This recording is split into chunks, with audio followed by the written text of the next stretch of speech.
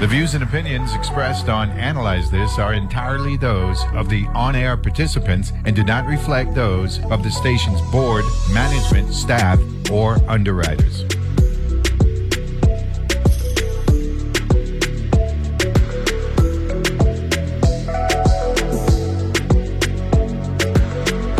Good morning. This is the second hour of Analyze This. We're getting ready to enter the Candidate Speaks, and it's me, Summer Sibley Brown, filling in for the Neville James. I'm missing bad this morning. They had me on for an hour just talking to Ayo about all the musings in my brain. I hope that it kept you entertained and you all are feeling good on this Monday morning as we continue to go into our Candidate Speak series. I promise you didn't have to listen to me for 2 hours, that we'd actually have a guest in the studio, and we do. We have the Honorable Senator Angel Bolkes Jr. Yes, that's correct. And before we go, morning everybody. So he's joined us, and usually the Candidate Speaks, starts 9:10, but we're gonna give him his 40 minutes from 9 to 9:40 since he was on time, and I am sure you all are tired of listening to me talk to myself, or at least hoping that you're talking to me. So just before we go into our official interview, the Candidate Speaks, remember we have 40 minutes, and usually how it works is we give the candidate a chance to introduce themselves to the listening audience who may not have met them before. Then we have some rapid fire questions on all of the issues, and as Neville likes to say, we ask aspirant questions, and incumbent questions. This is a unique interview today because the aspirant has had a short time as an incumbent, so we're gonna see what a mix of those questions are.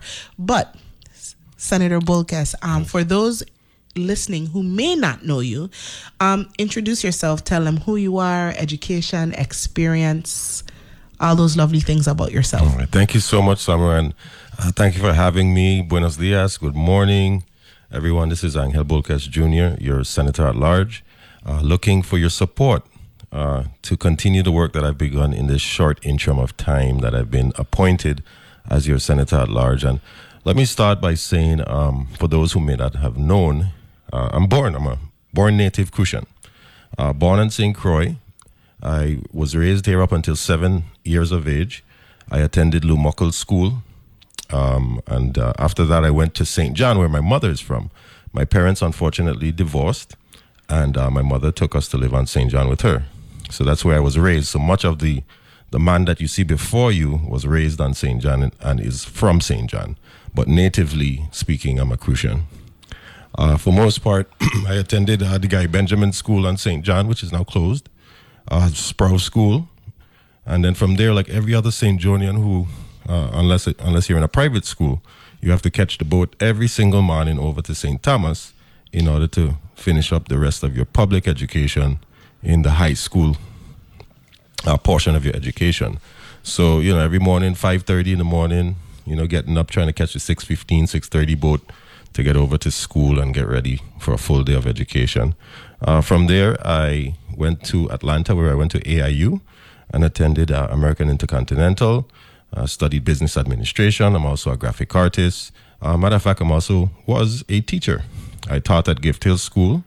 I taught computer technology, and I read, write, and speak Spanish, so I also taught Spanish at that school as well. I've never taught in a public education, but I've taught in private education. From there, I have an extensive background in the hospitality industry, sales, management, revenue. I've also worked in the public sector for the Board of Elections, coincidentally, and I worked there for about 7.5 years. I was the administrative assistant to the Board of Elections in the St. Thomas, St. John District Board. In addition to that, I left that position to work in the legislature, because prior to that, I ran in 2018. I was not successful, and I wanted to further apply myself to learn more, to understand the intricacies of how the legislature works and the bill to law progression. So I was fortunate to work for Senator Marvin Blyden, who taught me a lot. And here comes an appointment. And for most part, I'm thankful for everyone who has said that, man, you look like you've been there already and you're doing such a good job. So I really appreciate all of that positive feedback from those individuals, because I went there to work and I went there to learn. So for most part, applying yourself is a very important part of progression.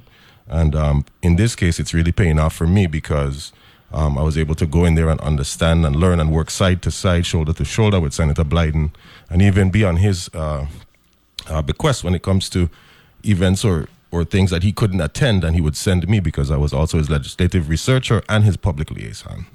So I was able to learn a lot in that short amount of time, and looking forward to representing you for hopefully the next 2 years and beyond, if that, asking for your vote number 2 for Senator at Large. So that's a little bit about myself when it comes to my background. So let me ask you why in the first place, because extensive background, why in the first place did you decide you wanted to run? What is your reasoning for deciding you want to run for office? Good question. Back in about 2012, 13, I think we started to get the real grip of the recession hitting us. Things trickle down here to the Virgin Islands. Takes a little while, before we really get the full impact of some things that directly affect the United States. So at that time, during that time span between that time until about 2014, somewhere around there, I started to get really interested in how our society works, right? I started paying more attention to the governors, the senators, the delegate, everybody. I'm like, because I was getting older and, I have children, and I wasn't quite seeing that, horizon that, I want to ride off into the sunset in my old age and, live a good old life and, make sure that I have healthcare, everything's set, my children, I'm okay. And I wasn't quite seeing that, because I was hearing about GERS crashing, healthcare is in shambles, education is a mess, this, that, and the other, and we all came from there. Things are a lot better now. I mean, we still have a lot of work to do. However, as a younger individual getting a bit older in life, right? Because I'm 43 now, but I started to pay way more attention to this stuff. My upbringing and the lifestyle that I chose for myself doesn't necessarily correlate with politics, right? So I'm supposed to be on a hillside planting, which I love to do, by the way, for the record. But for most part, I still got very interested in it, because I want a future for my children, and I want a future for myself and for everyone else in this territory. And I didn't quite see it, and I started to get more and more involved. And then I said to myself, I have some qualities and strengths that I can bring to the table to help with whatever solutions that we're looking for these problems. I'm not saying that I can solve all of them, but I know within myself and my capability and my capacity that I'm more than willing and ready and trial and tested to be able to come forward and come to the table and help with that solution. So you've led me perfectly to my next question. Tell me about your qualities and capabilities that make you Angel Bolcas Jr. You said number 2? Number 2. Numero dos on the ballot for at-large senator. What are those qualities that you feel like I'm bringing to the table if you elect me? Thank you. And for most part, I think that I'm a very good communicator. And in this profession, in this field of work, collaboration and communication are key. In addition to what you bring to the table. And now that's different in any candidate, because each candidate has their own strengths. For instance, Maurice James, she's an attorney, so her legal composure is likely higher than other candidates. I did not study any law. However, I understand how law works, but to give me a pen and a paper to go and do certain things that Maurice can do, I cannot do it. However, that's why we have 15 senators. Now, let's not get into the discussion about how many we should have. Nevertheless, each of those representatives that we elect will bring a dynamic part of their personality or a strength to the table that we need. We know that the finance chair that's leaving, he was very good in finance. That's why he was the finance chair for the last 3 years. For me, I'm very business administration, communication, marketing, and revenue. These are things that I understand. These are things that are my strengths. Read, write, speak Spanish. I'm able to reach that demographic of people perhaps a lot easier than other senators. I know Senator Carrie Young is somebody also that can reach that demographic. So that's another strength that I have. So overall, I believe that my overall strengths are really in the area of business administration, communication, marketing, sales and revenue. I understand budgets too. I dealt with the budget for the board. I mean, it's not the biggest budget in the world, but I understand how budgets work. And even so, when I was appointed, I attended every single finance committee hearing in order to understand how they do it in that branch of government. And I also participated in the budget markup process. And while I was there, I was able to advocate for $600,000 for 2 fire trucks for the island of St. John, in addition to getting some money for crime victims compensation, something that I'm running on, which I can gratefully say I'm scratching off of my platform that I accomplished within this short amount of time, because they did not receive any money whatsoever for the last 8 to 9 years. So I was going to save this question for the last round, but you brought it up now, right? You are actually in the seat. So Neville said we the ask aspirant questions and incumbent questions, because you're running a little bit on your experience, right? So people have a different expectation. So you just talked about attending committee hearings and sessions, and tell me about how has that worked with your campaigning. And then you just talked about an achievement off of your platform. So talk about how this new experience maybe has prepared you or taught you something that you feel like you're going to be moving forward if you are giving consent to govern. Thank you. And I will say one of the most difficult things that I've had to try to overcome, if I can use that word, after being appointed, is pivoting between the job and the campaign. Now, before I was appointed, I want F all the time. I want full, like ready to go. Anything, let's go. I'm over here, I'm over there, I'm doing this, I'm doing that. But the second I was appointed, we had to slow down the campaign, because obviously we made it in a sense, right? And we have to fulfill the responsibilities of the job. And, I take it very seriously. I don't take it lightly. And from there, I dedicated a lot of my energy and time and effort into the job, because obviously I want to make a good impression to the people of the Virgin Islands. I want them to show them my capabilities, what I bring to the table, because any serious voter, based on what happened or transpired, would obviously direct their attention to this new person that has now become appointed, and what can they do, right? So between working and trying to pivot back to the campaign has been very difficult, but we have found a happy medium. I have a really good team. I really do, and I appreciate all of them. The Ventura family, the Castillo family, Bolkes family, my wife, my family, so everybody's sort of like, and they have their own 9 to 5 as well. So that's the other,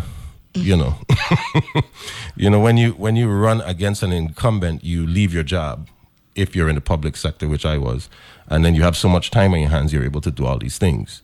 But for most part, I think my team is really doing their best to fill the gaps, and I appreciate them for that.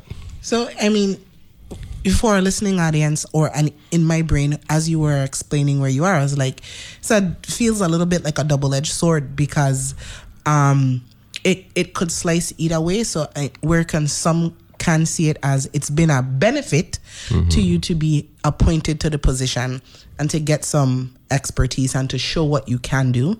It also have the con of taking you off the road of visibility. So if a person is not paying attention to the legislature and doesn't track those things, especially in campaign season, some of your work is invisible, and now you might be less visible because so just to balance out the conversation, there is a benefit, but there's also a con to, and you as a aspirant still have to navigate both.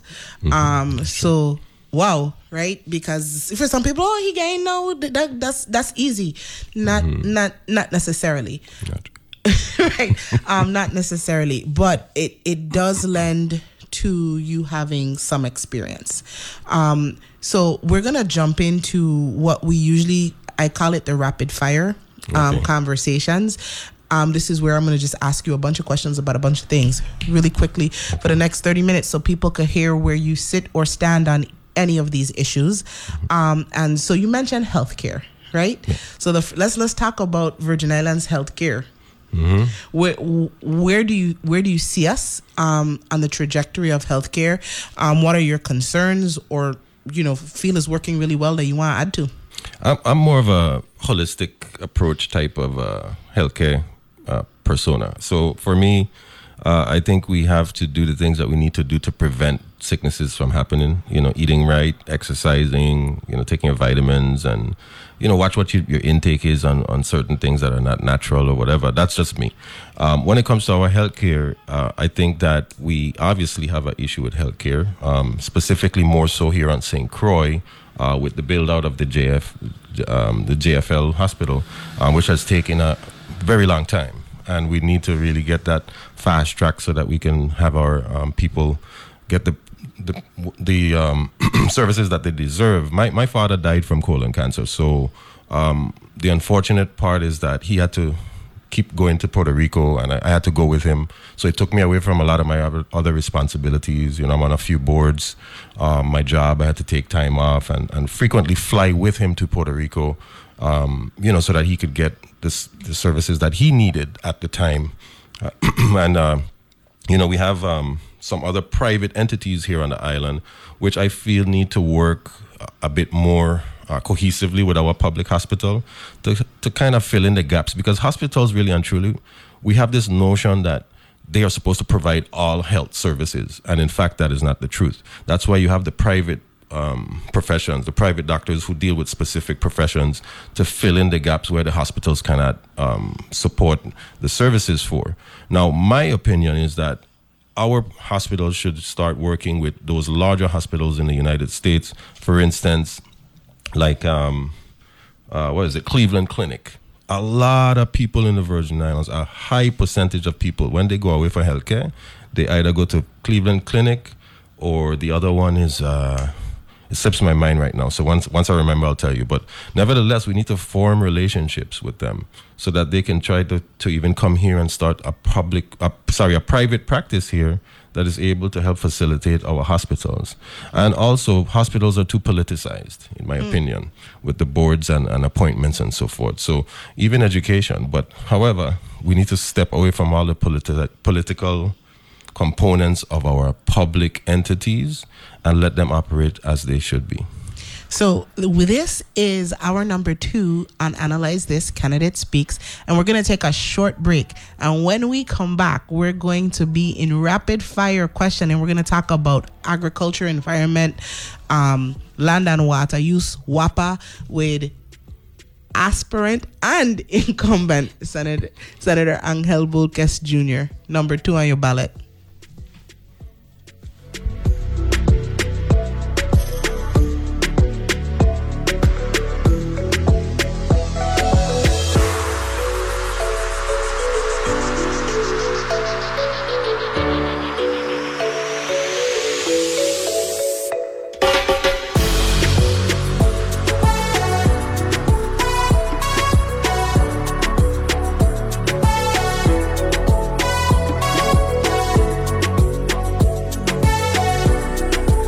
El sistema de elecciones de las Islas Vírgenes lo está haciendo más fácil para que tú formes parte de nuestro equipo por medio de nuestro programa de voluntarios.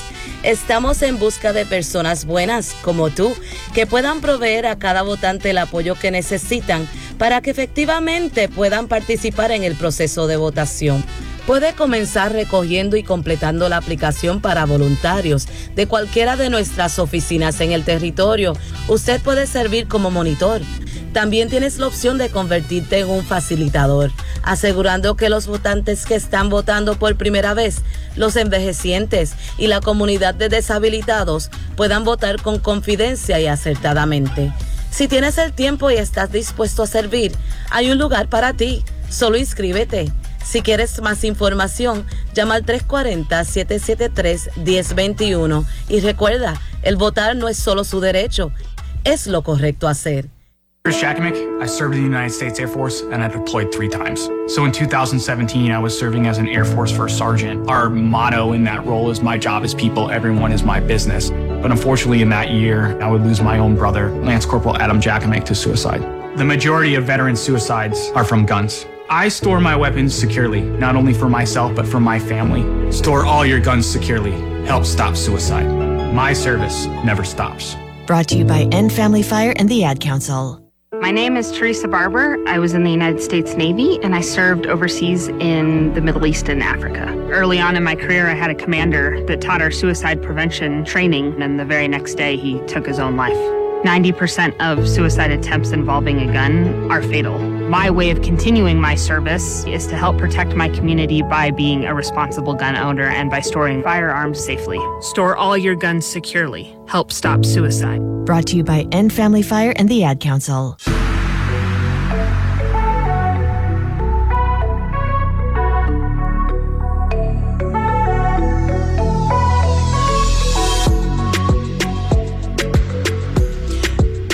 And we are back in the middle of Candidate Speaks with Senator Angel Bolkas Jr. He's number 2 on the ballot.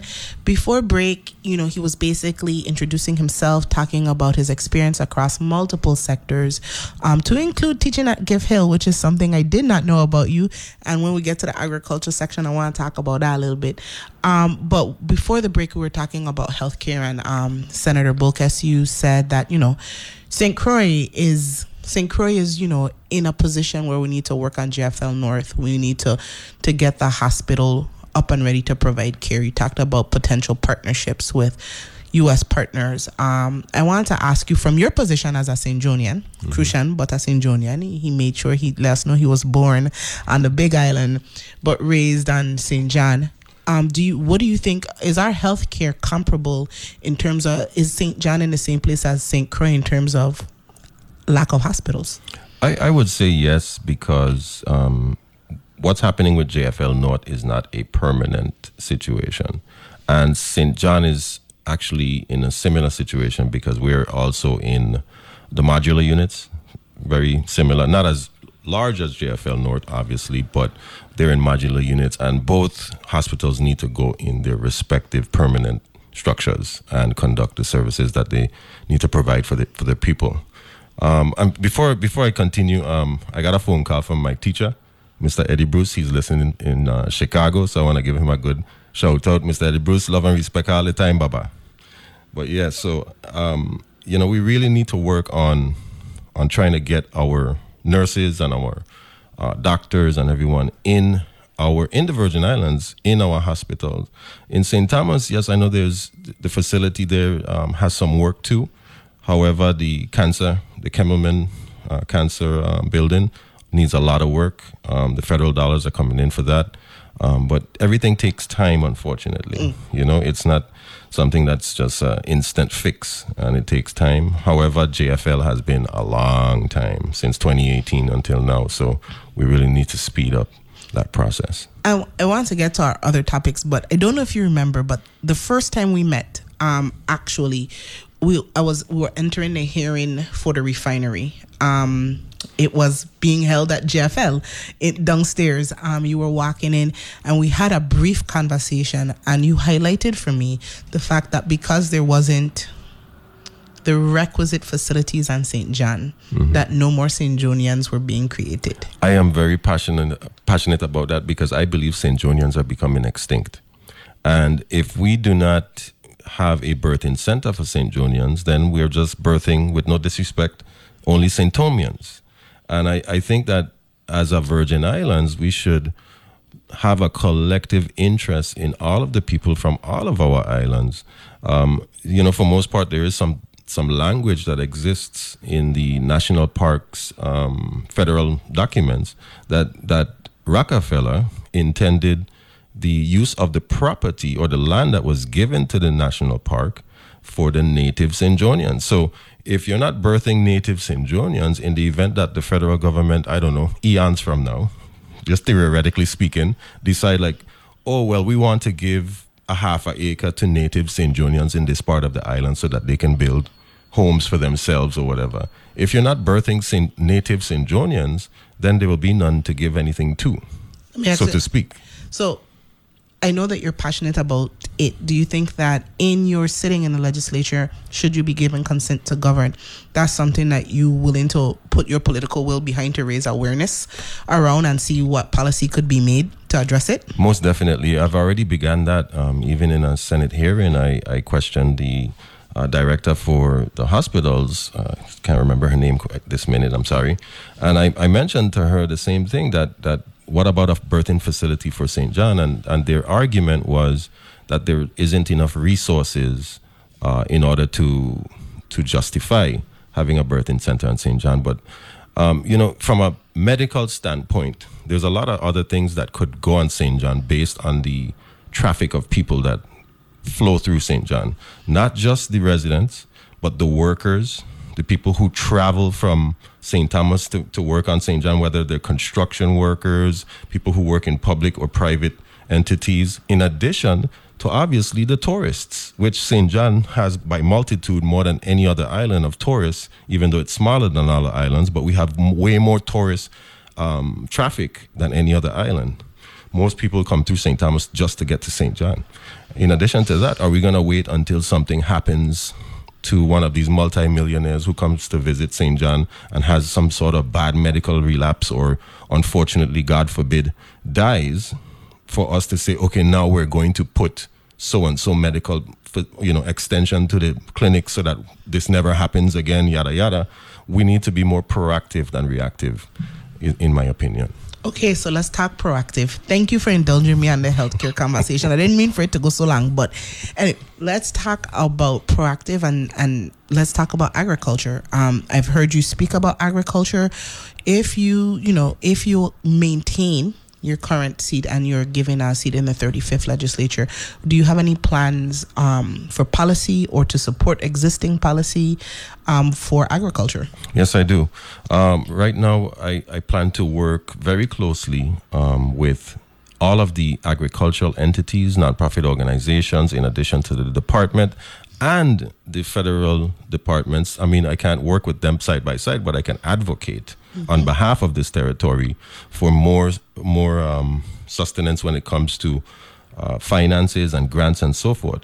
But in my opinion, I believe the department needs to do more when it comes to help facilitating the farmers. Even like that's the stuff that goes on the ground to keep the grass from growing up. The department should be able to purchase that and sell that for their farmers. Farmers who are trying to run their own farms, having to buy that on their own is a substantial amount of money, work and time, and of course the excise and taxes that's involved. I'm willing to support the additional funding to the departments so that they can be able to get everything the farmers need in order for them to purchase directly from the department, so that they also, meaning the department, are able to have a stream of revenue. In addition, I want WAPA to start working on water line extensions in farmlands. Water is the number one issue for every single farmer. If we're going to get serious about food security and food autonomy, we need to do these things now. In my opinion, we can't wait until the next storm hits to say, oh, we're starving because the United States can't help us right now because they're busy dealing with their own natural disasters. In addition, Vitima needs to work with SEDEMA. I'm not sure if you know what SEDEMA is. Yes, I do. And for those who are listening, SEDEMA is sort of like the FEMA, the Caribbean FEMA. Emergency Disaster Response Agencies. And why I say that is because we just had a hearing. A matter of fact, I had a hearing and I invited Vitima. And their dispatchers are in Kentucky, meaning the National Guard that helps the Virgin Islands in the event that we have a natural disaster. And they have to go through an executive order and then dispatch troops, dispatch equipment, dispatch food, etc. to come down. All of that takes time. So why not form a relationship with our Caribbean brothers and sisters, right, down the chain of islands, who all work together whenever they all have their own collective natural disasters or whatever. But we should join that so that in the event that they need assistance, we can help, and vice versa. But it's important because the people from down the islands who have people living here in the Virgin Islands, we have a lot of nationalities living here. It's a melting pot of society. They understand us. They understand our geography. They understand our traditions, our cultures. And I'm not saying that someone from Kentucky wouldn't understand, because they're here to help, and which we are really appreciate it. But if they're not able to respond quickly enough, it's always good to have a plan B.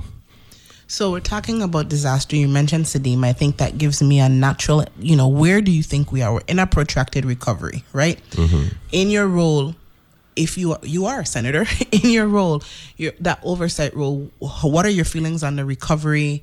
What do you think we should be doing better, or are we doing the best that we can? And that's the question. And I know I veered away from agriculture a little bit, but it's rapid fire. It's all connected. Yeah. Right? So with the recovery process, I really honestly think that we're doing good, in my opinion. Okay. Some projects are taking longer than others. For instance, the hospital, but in my opinion, that should have been a priority more than anything else, because healthy people are sort of like the foundation on any functioning. When we're talking about getting things done, function in society. You have to be healthy to be able to work, to be able to do what you need to do in order for society to move forward. I don't know what all of the issues are when it comes to the total overhaul recovery, because I haven't had any discussions with the Office of this disaster in any one-on-one atmosphere to really ask those questions that you potentially just don't ask on the floor. But those questions concerning that, I go and visit the website. It does say a lot of good things about the recovery process. However, I think the hospitals are still something that we really need to work on, and of course our schools. Let's talk about WAPA. That is one of the intractable problems, and WAPA comes before the legislature frequently. So what is your position on WAPA, and how do you see your oversight role being able to facilitate something different? Okay, so you got to give me a little time on WAPA, okay? Because I have a lot to say. Go ahead. It's your time. It's your time. So here's my position on WAPA. My position is every single person in this territory, or at least 99% of them, is a client of WAPA. There should be no reason WAPA comes to the legislature of the Virgin Islands asking for appropriations for whatever it is that they need it for. They should be able to run their business, which WAPA is a business, and operate. However, it's an administrative issue. In addition to a lot of very bad decisions that were made in the past that are affecting us, their clients. You have the LEAC, and then you have the base rate. Within the LEAC is basically for purchasing the fuels to operate their generators. So fuel fluctuates in cost on the market, oil, whatever it is that they're using to run their generators, right? The LEAC is the base rate, which includes all of the operations, payment of employees, in addition to any loans that they have acquired. And as we know, they've made a lot of bad decisions when it comes to some of the deals that they made that they're responsible for when it comes to loans and contracts, of which it's inside the base rate, which we end up having to pay when we pay for our bill. What I believe needs to happen is those loans need to be refinanced to stretch them out longer so that the monthly payment is a lot lower, so that in fact our rate goes down, because I think we're at 48 or 49 cents a kilowatt hour or something like that right now, which is terrible. And they really need to refinance a lot of those loans, in addition to cut back on some of the properties that they're paying rent for that they don't use or utilize. WAPA right now is renting vehicles for their meter readers, okay, from car rentals. Now, I'm not taking this away from any car rental. I mean, I know everybody has to survive, but as a agency or authority, I apologize, you should be just investing to purchase your own vehicles. If you're paying $1,000 a week for a vehicle, why not just purchase a car? No, you don't purchase a car straight out. You purchase it and then they give you a monthly APR.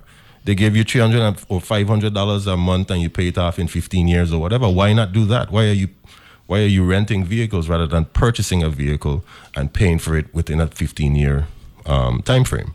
So I don't know. It's a lot of bad management, in my opinion. And I think that the management needs to look at the way that they make their decisions. I'm not sure how the structure works in there. I know there's a board and an executive team. However, I'm not sure who's making or calling the shots when it comes to that.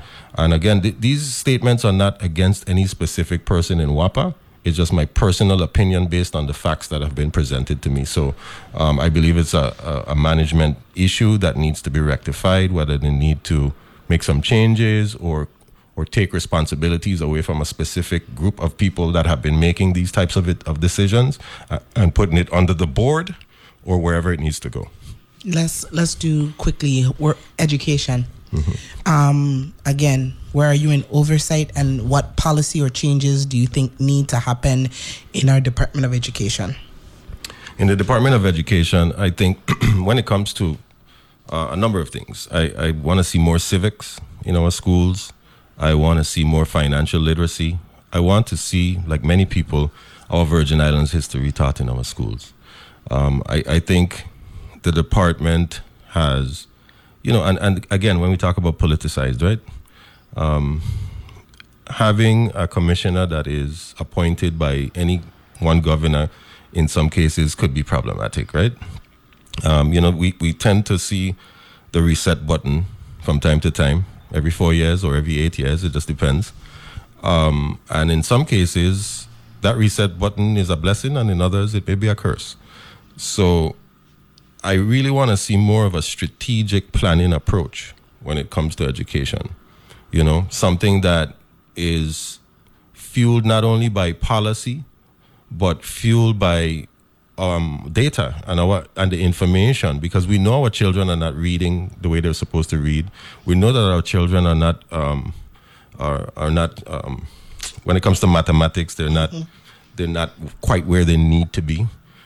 So why not go from a strategic planning approach and say that, hey, we want to be able to reach this plateau. However, we need to make sure that these things happen regardless of who's in charge.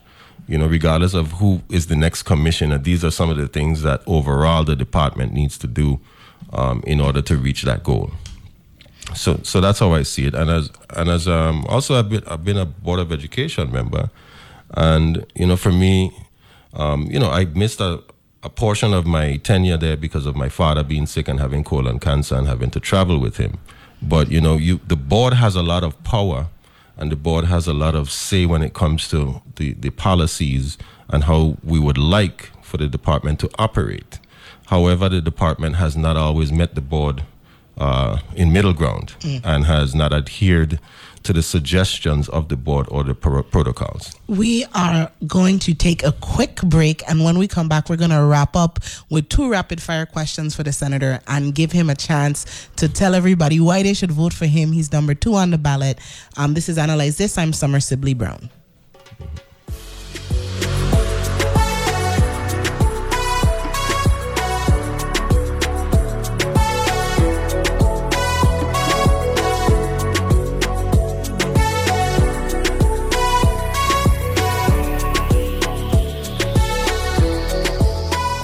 Banking for your business. At Bank of St. Croix, our mobile apps provide access to business accounts on the go, and our merchant card services accept credit and debit payments anywhere, anytime.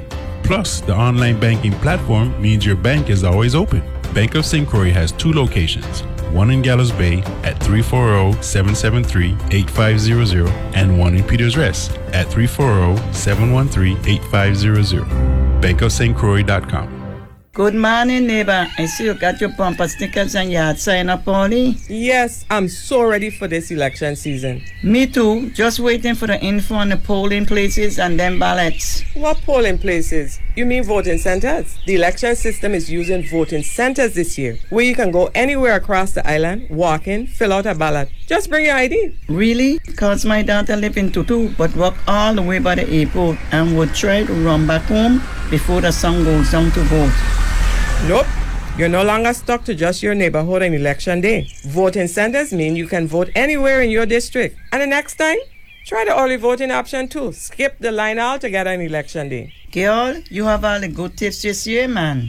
So, who's going to win? Read my yard sign, then pick any voting center. Just remember, voting is not just your right. It's the right thing to do.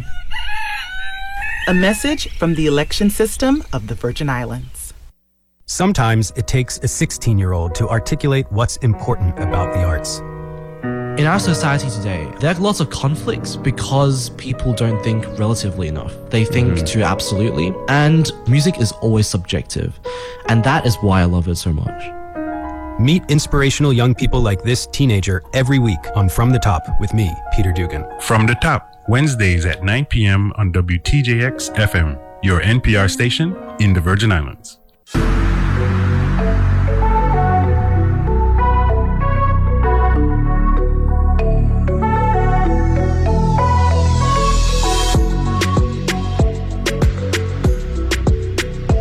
And we are back, and we are closing out Candidate Speaks with candidate Angel Bolkes Jr., number 2 on the ballot. He is running for senator at large. And I got a text question, and I want to give the senator a chance to respond. One of the questions that I received via text this morning, which makes me happy because it means people are listening, is, Senator, you are currently appointed to sit in the Senate seat, but you are also an elected member of the Board of Education. How will you navigate if you are given consent to move forward in the 35th, having that position when you would have an oversight role over the board, right, of Board of Education, when they come before you? How is that going to work? Oh, well, if I am elected to the 35th legislature of the Virgin Islands, I would relinquish my seat on the Board of Education. The legal counsel of the legislature, I've already spoken to them because I know that there's been a flurry of discussions about what should be done. But in fact, the law speaks specifically to elected and not appointed. So, for instance, there's nothing that's prohibiting me or anybody else from being elected to a board and then appointed somewhere else. But once you become elected, then you would have to relinquish your seat. And that is my specific case currently. Okay. Thank you. The other thing I wanted to ask is recently the EPA, they put out a finding, and you were the only person that I saw made any commentary. One, what is your position on environment? And two, why? I mean, I guess you can't answer for other people. Why did you make a statement? So I take this very, very, very seriously. The health and overall protection of our people is very important to me, and I'm assuming it's important to any politically public elected official. When I read the report and I learned of its existence, I quickly tried to consult with my team because I wanted them to also read it and to tell me what they felt about it. I was very, very concerned because I grew up in Peter's Rest up until I was 7 years of age. My grandparents, my parents, we had to deal with the smells. We had to deal with the smoke. After that, I left for St. John, so it was out of sight, out of mind. But I know it's something that people in that vicinity have had to deal with for many years. Now, we know we have a new ownership coming in, and they're supposed to be taking the proper steps to make sure that safety is paramount. However, we see that this has happened, and the report also has some other things that I did not deliberate upon in my press release because I wanted to be, as careful as possible, because sometimes you put things out and then you cause more issues, right?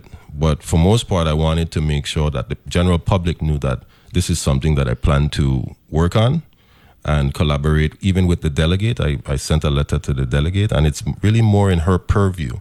And I made sure to give her a phone call first, just to let her know that, hey, I'm going to send you a letter. How do you feel about it? She was fine with it. And she was thankful that I was concerned about what was happening at the Port Hamilton refinery.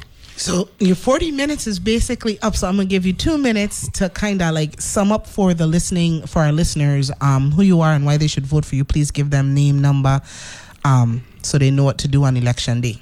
Thank you so much, Summer, and thank you, Analyze This, for having me. I appreciate it. And for everyone who's listening, this is Angel Bolquez Jr., number 2 on the ballot for Senator at Large, currently serving you as your Senator at Large in this very short amount of time. I have worked very hard. I'm trial and tested, and will continue to work hard for you. I was able to secure funding for crime victims compensation. I was able to secure 2 fire trucks for the island of St. John, type 3 fire trucks, smaller trucks that can go down some of those narrow, smaller roads where we can get to those fires that those big trucks cannot get to. I'm also working with my colleague concerning amending the Free Tuition Act, which was passed to give free tuition at UVI for students. However, we're amending it to have free career technical education.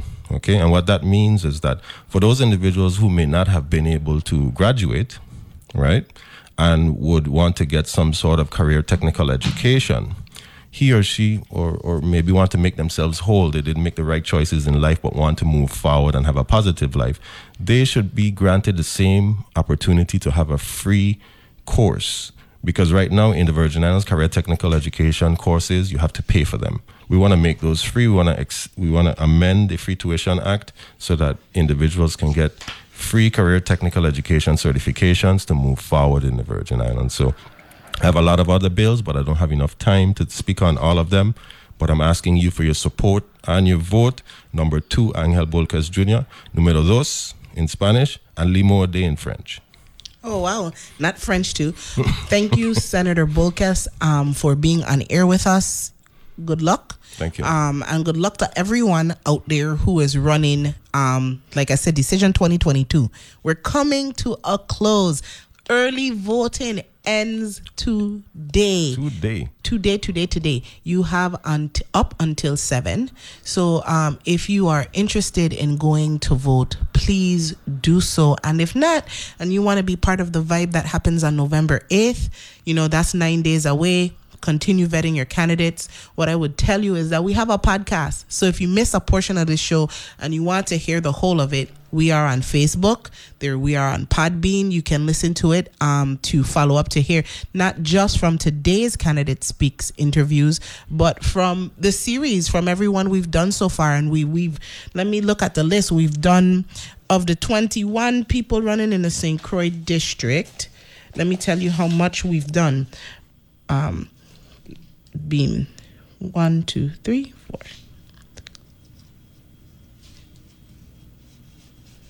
We've done about 20. Is that correct? I gotta double check that number. Who's missing? Yeah, I'm gonna get back to you. I actually need to text Neville because it looks like we would only have 1 more person to interview in the St. Croix district and 2 more people to interview in the St. Thomas district. That don't feel correct. So I'm going to double check with Neville and I'll tell you in the morning because I was off for 2 shows to see if we're missing anybody, but it looks like we only have 1 more person in the St. Croix district. But I'm saying that to say we are closing out the Candidate Speak series. If you are listening to us today, I was talking earlier about D. Hamilton Jackson. I was talking earlier about, the leadership and the legacy that leadership leaves, good, bad, or indifferent. People who offer themselves up for public service, that is a task, right? And as I think about honoring the legacy of D. Hamilton Jackson and the respect of the station of a community service person, while we have plenty of opinions and things that we love and don't love about people who serve an elected office. There's also a level of reverence and gratitude for those people who are willing to put themselves, their lives, their thoughts, their views, and their leadership on the line, because it comes at the cost of our public scrutiny. Let's be real. And in the Virgin Islands last week, I had Brittany Dawson on, and she said something besides talking about living a gentle life. She talked about our ability to weaponize our voice in the Virgin Islands because we're so small and we're so insular, and with things like social media happening, and how quickly we often do that. And we are usually weaponizing that voice against people in public service, right? The people who say, I want to help, I want to serve, when they're not doing the things that we think. We often go for the jugular. And social media has been one of the ways in which we do that. And so they'll be fitting up themselves. They know, right? I'm not saying we should go easy. I'm just saying those people are in large part serving us, and also at the edge of our frustration, our anger, our vexation. And so for that today, I want to say thank you. There's a bit of reverence for them stepping up to serve, because it is not without nicks and knacks from the public when we are displeased, right? Our accountability measures, or the way we seek accountability, could be really rough when you're from the VI. And so today, while we prepare for Decision 2022, I want you to remember that thank you to every last person who decided to run, because that's how we encourage more people to run, actually, right? Not by backing down from the accountability piece, but also recognizing that aspirants and incumbents who seek to do public service are public servants, and it comes with both. It's that double-edged sword. It comes with public praise and it comes with public criticism. I am so excited that we have 4 more days before Neville James come back. Who would have thought? I was like, I'm gonna be in the studio. I got this. It is hard to be Neville James, people. I don't even have the numbers and the facts, but I give him thanks for WTJX and for Neville, wherever he is this morning, for the beautiful job that he wakes up and he does on behalf of his NPR. You know how he loves to do his R that I cannot do because the R is for Rakim and he loves rap. It's a thing. I know it now. We all know it. But the way that, he greets you all every day with information and preparedness, that's no small skill. That's no small thing either. And so, as I am saying, public service, what he does is a public service, waking up, coming on WTJX 93.1 FM, your NPR station, and keeping it up there, keeping it analytical, bringing numbers and issues before you in a way that we can think about. Wherever you are today, Neville, shout out. If you can text him and tell him, hey, Neville, we are thinking about you, missing you on Somerset, morning, and shout out for the great job. I think he would appreciate some of that love, and then he'll be back next week, Monday. If you were listening to us this morning and you had anything you wanted to share about D. Hamilton Jackson, Decision 2022, or even something that just popped up in your spirit about leadership, please feel free to call 718-0761 to let your comment and voice be heard with me this morning, or 340-718-4555. 340-718-4555 is another number you can call in to leave a comment. I'm going to just summarize this morning while I'm waiting to see if anyone else is listening. I'm grateful for the text.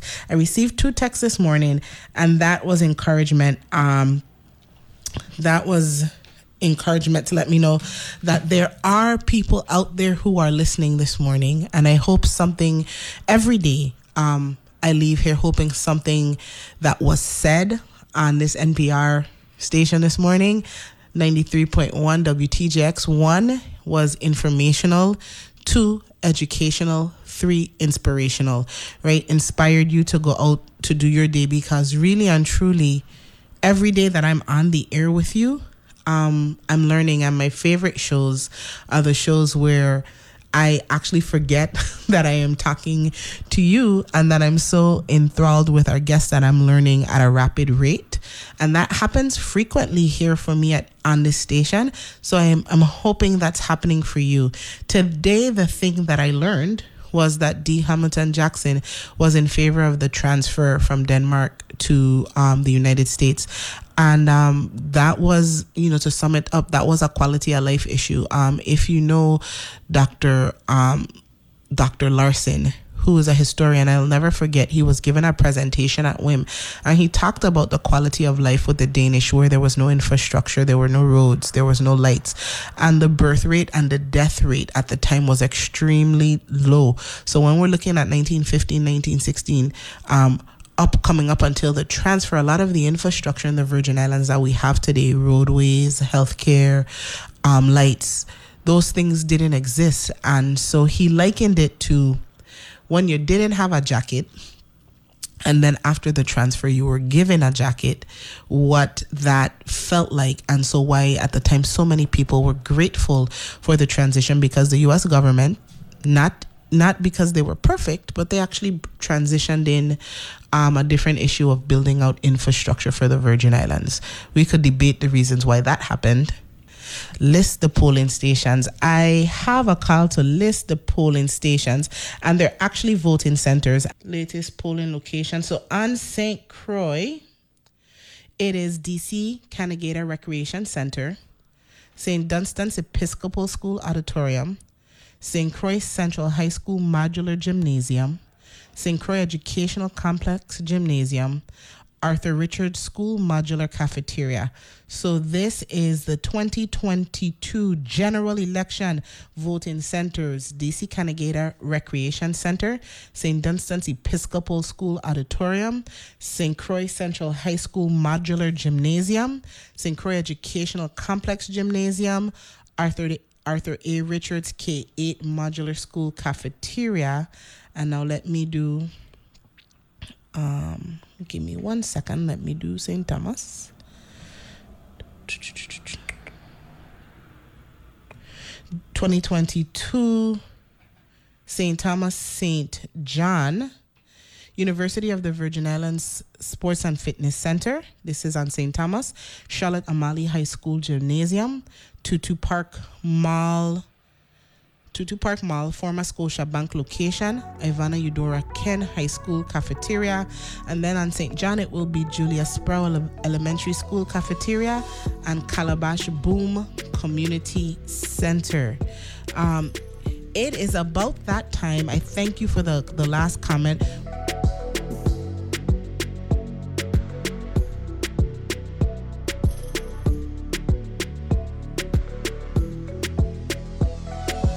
The views and opinions expressed on Analyze This are entirely those of the on-air participants and do not reflect those of the station's board, management, staff, or underwriters.